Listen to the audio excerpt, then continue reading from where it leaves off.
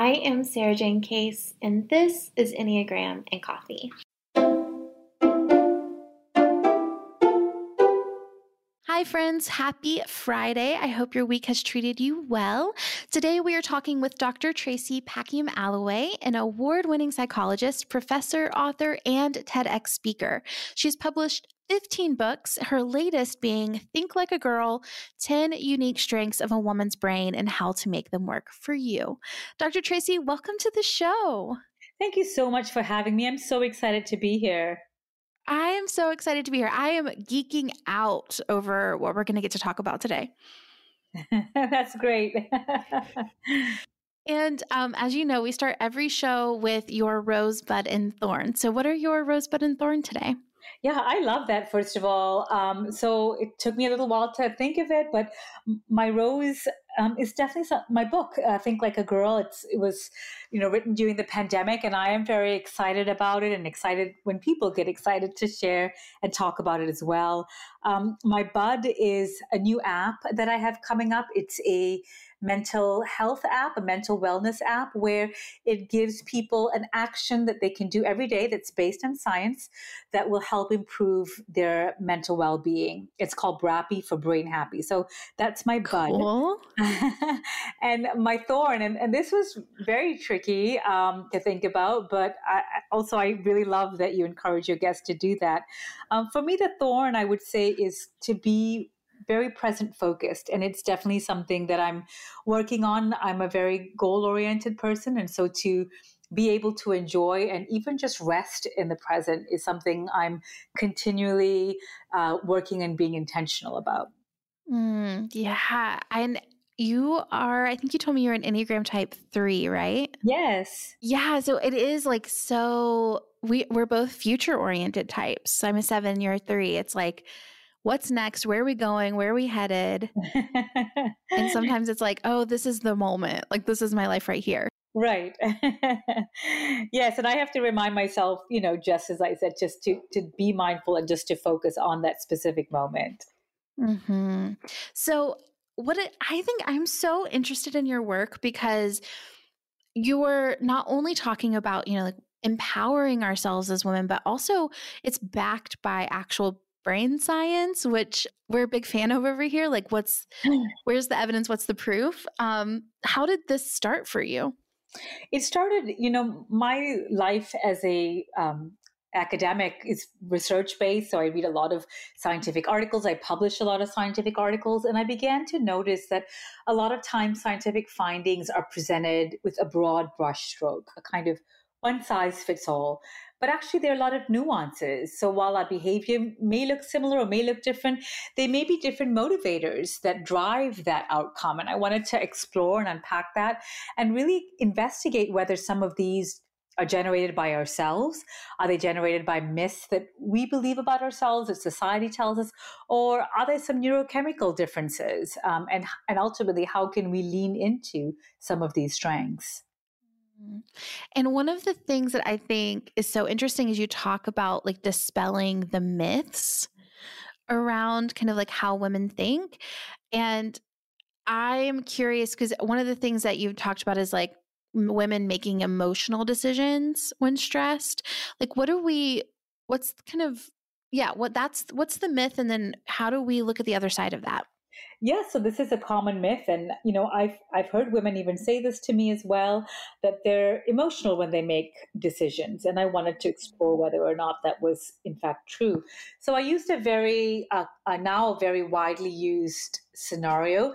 It's so popular that it's even made its way into some mainstream TV shows. It's called the trolley dilemma. And the setup is really simple. You're a bystander and you can see this trolley or this train coming at top speed towards you. And you can see that it's going to injure and harm 5 people that are standing on the track. You can save the day if you switch the track the train is on. So one person will get harmed, but you can save the other 5 lives. And so we know when we make decisions under stress, there are 2 pathways. There's an emotional pathway, that kind of emotional decision making. And there's a rational pathway where we kind of think of the greater good. And other research has shown that women typically fall on the side of where it's more emotional. And even in my own lab, I found that oftentimes my female participants would say things like, "Oh, I can't make this decision. It's too much. It's too difficult."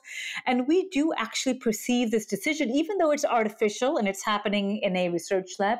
There's other research to show that our stress levels are elevated. We actually perceive this quite seriously, and we do tend to weigh the consequences. So I found that this is in fact the case, but the reason for that is very unique, that for women, we are motivated by a desire to protect. And so we want to protect, we don't want to cause harm. And as a result, this can look like we're making an emotional decision because we want to protect as many people as we can in the outcome. So that was the first thing that I found, that while the behavior may look one way, it's actually stemming from a very powerful protective place.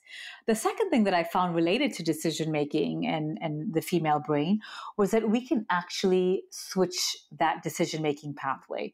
So if you want to make a less emotional decision, so for example, let's say you're being headhunted and your first instinct is to think of your team. You think, well, we've been working together. I don't want to cause harm. I don't want to, let my boss down. We've been, working on this project. And so it may be difficult for you to consider your own professional outcome in this situation because you are so focused on the other people in your team. And a quick way that you can switch that decision-making track to a more rational decision-making pathway is by sticking your hand in a bucket of ice. And I found sticking our hand in a bucket of ice? Yes, exactly. It sounds a little unusual or unorthodox, but the reason it works is because it activates your fight or flight mechanism in your brain, which recruits your amygdala, your brain's emotional center. So your emotional brain is busy focusing on this small moment of stress with this hand in the bucket of ice. And that frees up your rational brain, your prefrontal cortex, to actually look at the big picture and think of how this decision could benefit you. Whoa. So you're saying, okay, I'm in this indecision phase. I Mm-hmm. can, if I stick my hand in a bucket of ice, my brain is more equipped to make the decision logically. Exactly. Incredible. It was remarkable, and we found this, in our lab, and it was just amazing when we found this, and we did, we confirmed that we looked at different kinds of stress indicators, both from the individual's reporting levels of stress as well as their physiological response to stress. We did find that just a short minute of your hand in a bucket of ice is enough to flip how you make your decisions. Wow. So I'm going to switch gears on us a little bit here because when I think about stress, I often think about relationships. Mm-hmm. And I know that a lot of the people in the audience are very relational focused. The Enneagram can be a very relational tool. And the question I get asked the most is, are there certain Enneagram types more suited than others for one another, basically? So I know that you talk about specific personality traits to look for in a partner for long-term relationship success. And I want to kind of get into that with you a little. And you don't have to bring the Enneagram into it, but just kind of, let's chat about that. Yeah, that's such a great question. And it was actually something that, as I was writing this book was very interesting for me to discover. We always talk about what's the best type for you in a relationship setting. And what I found from the scientific studies is it's not so much a type in the traditional way that we think of it, whether we think of status or attractiveness and those kinds of, more commonly thought of types, but it's actually our personality types. And so if you think of the big five, you have extroversion, outgoingness, you have conscientiousness, the hardworking type, you have neuroticism, you have openness to new experiences, and you have agreeableness. And we do know, first of all, that there's a lot of studies showing that there's a strong correlation, a very strong relationship between the Enneagram types and the big five. So we know we're in the general, generally there's a lot of overlap between these two, which is good to know. And we know specifically for relationship satisfaction, and that's typically measured by how long you are in a relationship and how satisfied the partners report feeling with each other, that conscientiousness and agreeableness are two big, important types that play a role when it comes to relationship satisfaction. Mm. So we're looking for someone who is conscientious and agreeable. Yeah, so I think if I remember correctly, agreeableness tends to relate well with, I think, type 2 and 9 on the Enneagram. Yeah. They typically score high. And agreeableness, if you think about that, even just on an everyday perspective, we make hundreds of decisions as partners, as couples every day. And if we have a hard time, we're constantly disagreeing, or one feels like they're giving more than the other, that's when we begin to notice a little friction, like a few little cracks may start appearing. But when you have people who are highly agreeable, that can be, kind of smooth out that relationship, reduce some of that friction. So that's certainly one of the important factors. Conscientiousness, I believe, corresponds with type 1 in the Enneagram. And Yeah. for that, conscientiousness is a little unique in that we can think of it as someone who's hardworking, someone who's focused on the goal and so on. But the tricky thing about conscientiousness is that when we're in our 20s, this may not be perceived as such a positive trait. This individual may seem very driven, very focused, maybe even appearing that they don't have time for the relationship. But in fact, over time, this tends to mellow. And as we go into our 30s and our 40s, conscientiousness plays a very important role in relationship satisfaction, because typically the partner, both male and female, will bring that level of conscientiousness to wanting to make that relationship work. They want to bring that same energy that they do from a work perspective into a relationship, which obviously is very, positive and beneficial. Yeah, I know that's going to mean so much to the ones who are listening, to just feel like, yeah, that's what I do. So let's say we're not a conscientious or agreeable type. Mm-hmm. What do we do? Yeah, that's a great question. I think that agreeableness is a good starting point. So this again may look like the nice person, the ones that we may not overlook because they're not, maybe they're not the high and open to new experiences. Those are usually, I think, the 7s and the 8s, I believe, in the Enneagram, and even the 4s and the 5s. So those are the open to experience type that seem exciting, that want to try new things. And the agreeable, in contrast, may just seem like, oh, they're nice, they're not really that exciting or adventurous. That's not necessarily the case, but agreeableness, if you wanted to work on that a little bit, or kind of magnify that a little bit, one way to do that is just to even think, this idea of empathy. What would the other person like in this situation? Of course, we know empathy plays a big role in relationships as well. And so having that sense of other-mindedness, thinking of how that other person might like something, whether it's, as simple as going to a restaurant. Which restaurant would you like? Can you take turns instead of always feeling like, yeah, but today I'm really in the mood for eating X food? And that, that's just, in a microcosm, one way in which a lack of agreeableness may manifest itself, where you're constantly thinking of, well, my day was tough, so therefore I would like to make this decision, rather than thinking of your partner instead. Yeah, I'm curious in that, take intentionally stepping into that space of putting yourself in someone else's experience.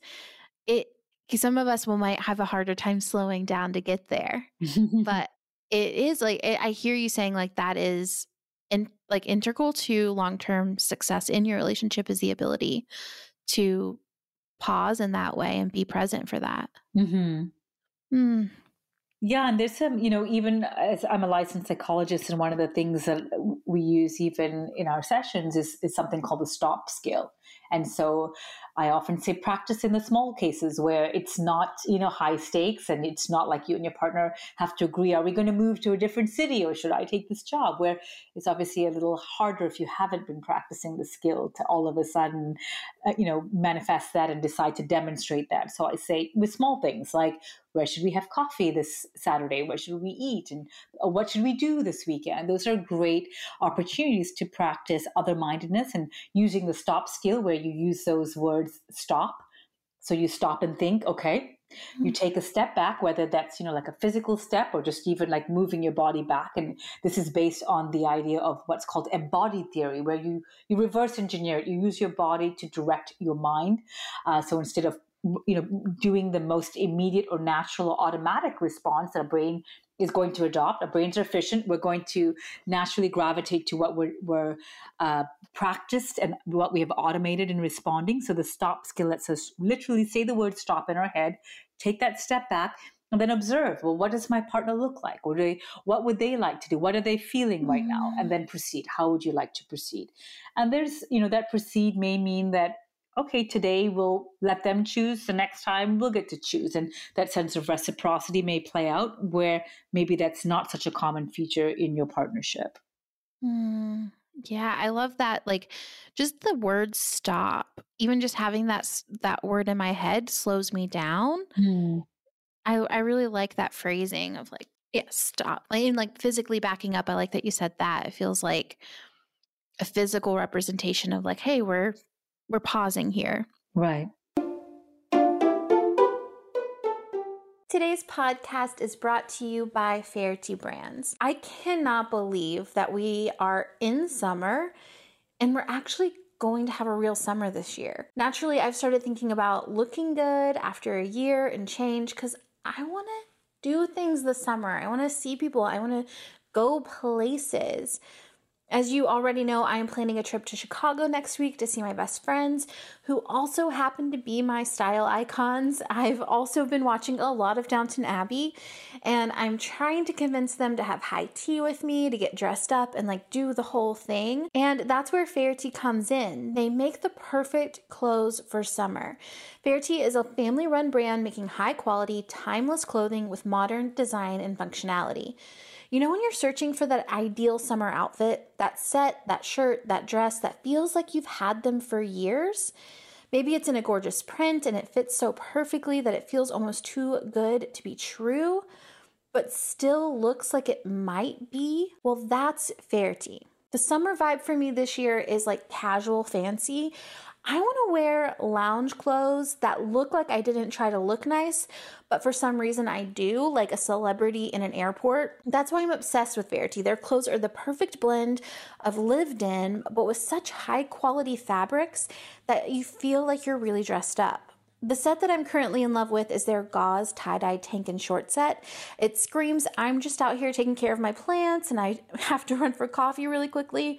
Don't mind me. I'm just fancy like this all the time. Like that's the vibe I'm going for. And they're so confident in the quality of their stuff. They have a lifetime guarantee of quality. Like they will replace or fix your clothes forever, no matter what. That is so cool. And to top it off, Fairty is giving Enneagram and Coffee listeners 20% off. That's 20% off your order. So stock up on all your clothes for summer right now. Head to fairtybrand.com and use code Enneagram at checkout to snag 20% off all of your summer gear. That's code Enneagram at Fairty, FAHERTY brand.com for 20% off your order. Thank you so much, Fairty, for supporting the podcast. So the second myth that I would love to talk about that you've dispelled is that women suffer more from unhappiness than men. Can we talk about that? Yeah, so there's certainly at least twice as more women who report experiencing depression, clinical depression compared to men. And of course, there's a number of factors. There's, social awareness and a number of different reasons. But one of the things that we do know is that when it comes from our neurochemistry, that the female brain has 3 times more receptors that will fixate on stress and anxiety compared to the male brain. So we do know that something in our wiring that is kind of helping us, if you will, spotlight on some of these situations that are not so helpful. But the good news is there's also research to show that none of this is deterministic, that simply because we have this particular wiring, it doesn't mean that we can find more healthy and more adaptive patterns. And one of them, and it's something that I practice every day, is changing one word. And, we know that, again, this is based on my research. I had a study of almost 4,000 individuals, men and women, different ages. And I found that for women especially, rumination that's overthinking plays a big role when it comes to depression. So for men, they have a particular buffer that protects them against depression. For women, the more they ruminate, the more we overthink, the more likely we are to experience depressive symptoms. And so to counter that, we know again that, our wiring is set up a particular way. So we can counter that simply by changing one word. Instead of saying, yes, but so for example, let's say we had an interview and your friend says, well, how'd it go? Did it go well? Well, yes, but I didn't get to say everything. Or, yes, but I don't know if I'll get the job. So that but kind of brings us to that ruminative overthinking space in our head. And if we can change that word but to yes, and I had a chance to showcase my skills. Yes, and I was able to network. Yes, and I learned new things that I can bring to my next interview. It shifts our mindset from a more pessimistic or negative bias to an optimism bias. And that's very language driven. We know that our optimism bias in our brain recruits the language areas in the brain. So it's important, especially, to be intentional in using positive words, using the yes and phrase. And the exciting thing is that lots of brain imaging studies show that this is a continuum. It's not all or nothing. We're not absolutely optimistic or absolutely pessimistic. And that the more we practice it, the more we show activation in those language areas, the optimism areas in our brain.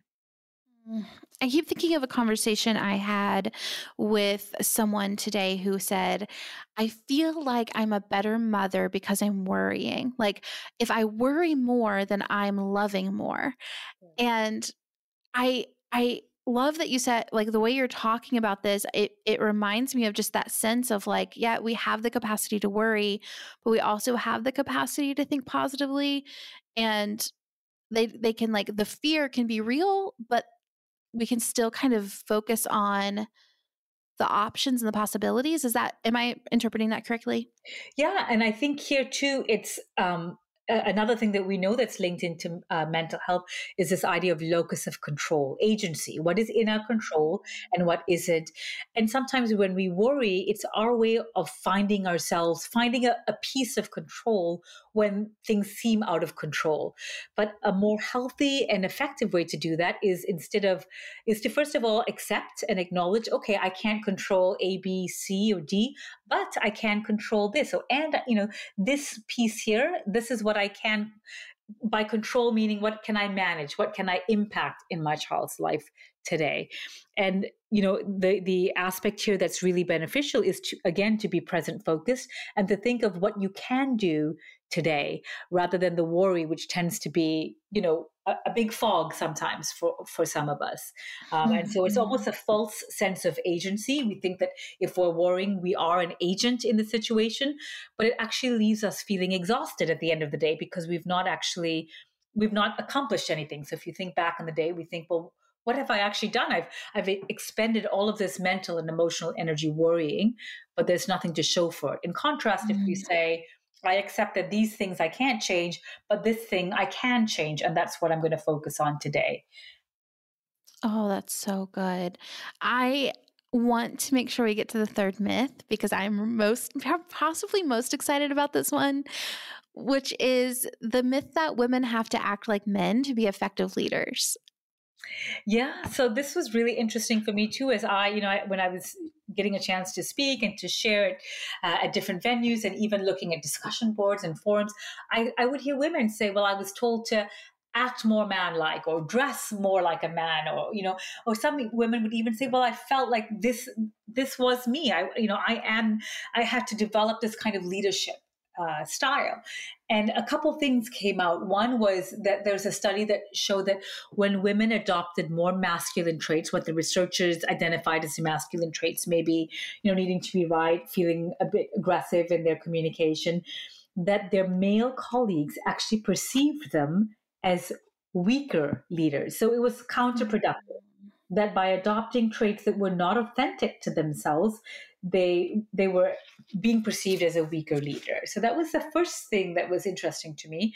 The second thing was in my own research lab, we were looking at different types of leadership styles.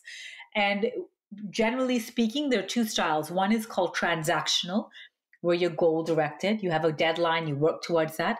Another is transformative, where you're collaborative, you're kind of working together. Let's throw all the ideas on the table and then work through that together. And the interesting thing is that it's exactly that. It's a style. We're not born with it, and we can change your style depending on the situation. In the same way that today I may wear a blue outfit, tomorrow I may wear a yellow outfit. Our leadership styles are very much like that. We may say that this situation calls for a transactional approach. Tomorrow's situation may call for a more transformative approach. And what we found here was our female leaders, even our millennial female leaders, that when they adopted a style that was not authentic to themselves, but they felt they should do, they reported feeling more stress and they experienced burnout much more quickly. Yeah. Oh my gosh. So the Enneagram talks a little bit about leadership style, and I would say like 7. So the one thing I know for sure, because I'm a type 7, is that type 7s kind of treat leadership as we are all equals. So when I was an employee, I talked to my boss like we were partners. Yeah. And now that I'm the boss, I talk to my employees like we're partners. Like it's completely just like we're all equals here. I serve you, you serve me. Right. And the moments where I feel like I have to interact with an employee or a team member as if we are not equals, it's like all of the energy just drains from my body. Wow, that is fascinating. Yeah, I'm so interested in that like sense that like when we operate outside of kind of that natural or like what feels the most true to us, it's just more stressful. Yeah. And that's the big myth that, again, it's not a neurochemical myth. It's one that we hear, we're told, and we may even tell ourselves that we have to be a certain leader to be an effective or successful leader. And that's not what research bears out at all. Wow. Dr. Tracy, is there anything I'm missing here that we should definitely talk about? I think we covered a lot of the key aspects. I love how you picked out the ones that you felt your listeners would resonate with, and I'm just really grateful that we had a chance to talk more about this. Oh, I am just absolutely honored that you took the time to come on and do this, and I know the audience is going to love our conversation. We do end every episode with rapid fire questions. Are you down? Let's do it. Okay. I like to go like dun dun dun theme music. Question number 1 is the first book that comes to mind. I liked The Power of Habit by Charles Duhigg. I thought that was so powerful about how our brain works and how dopamine, the feel-good hormone, is actually released before we even engage in the behavior once it becomes a habit. So in other words, we anticipate the reward before we even engage in that behavior. I have never wanted to ask a guest to be my friend more than I do in this moment. I'm in. I'm game. I'm like, can we talk about brain chemicals forever? What about a favorite song? Oh, wow.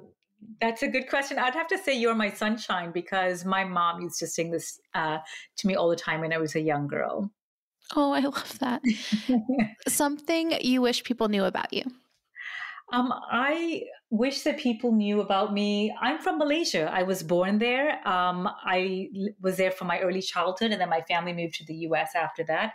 And for me, that's a fun little fact. It forms a lot of my food memories, actually. Whenever I think of food, I think of the food that I used to love growing up as a child in Malaysia. Oh, I love that.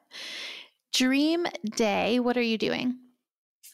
Oh, it would definitely be outside. I live in Florida, and I used to live in Scotland, where it rained all the time and it was gray and damp. And so my dream day would be outside with a barefoot run on the beach, kind of coffee, spending time with friends, but definitely outside. Oh, that's good. You have been everywhere. Your final meal, what are you eating? So I like to eat very similar food during the weekday, and typically there's an avocado and an egg involved. So I guess my dream meal would be what I love eating every day, which would be something along those lines. I know it's not very exciting, but it makes me happy. So that's what I choose. I no one's ever said that before, and I love that answer because it means you're eating what you really love. I do enjoy it.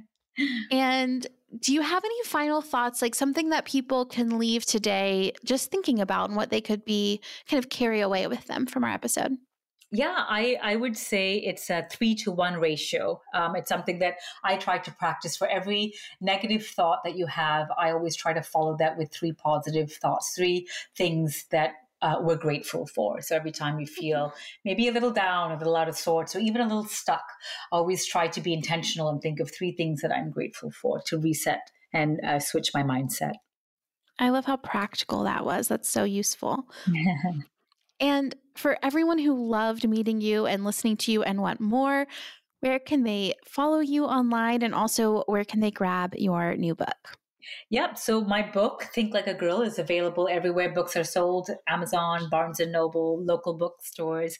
I can be found on my website, tracyalloway.com. And I'm also on social media at Dr. Tracy Alloway. That's Dr. DR. And I'd love to connect with all of you and find out more about some of how your personality affects how you approach life. And we will link all of that for you in the show notes. Y'all can easily access that as well. Dr. Tracy, it was so good to meet you. So fun to hang out with you. Thank you so much for being here today. Thanks again for having me. I really enjoyed it.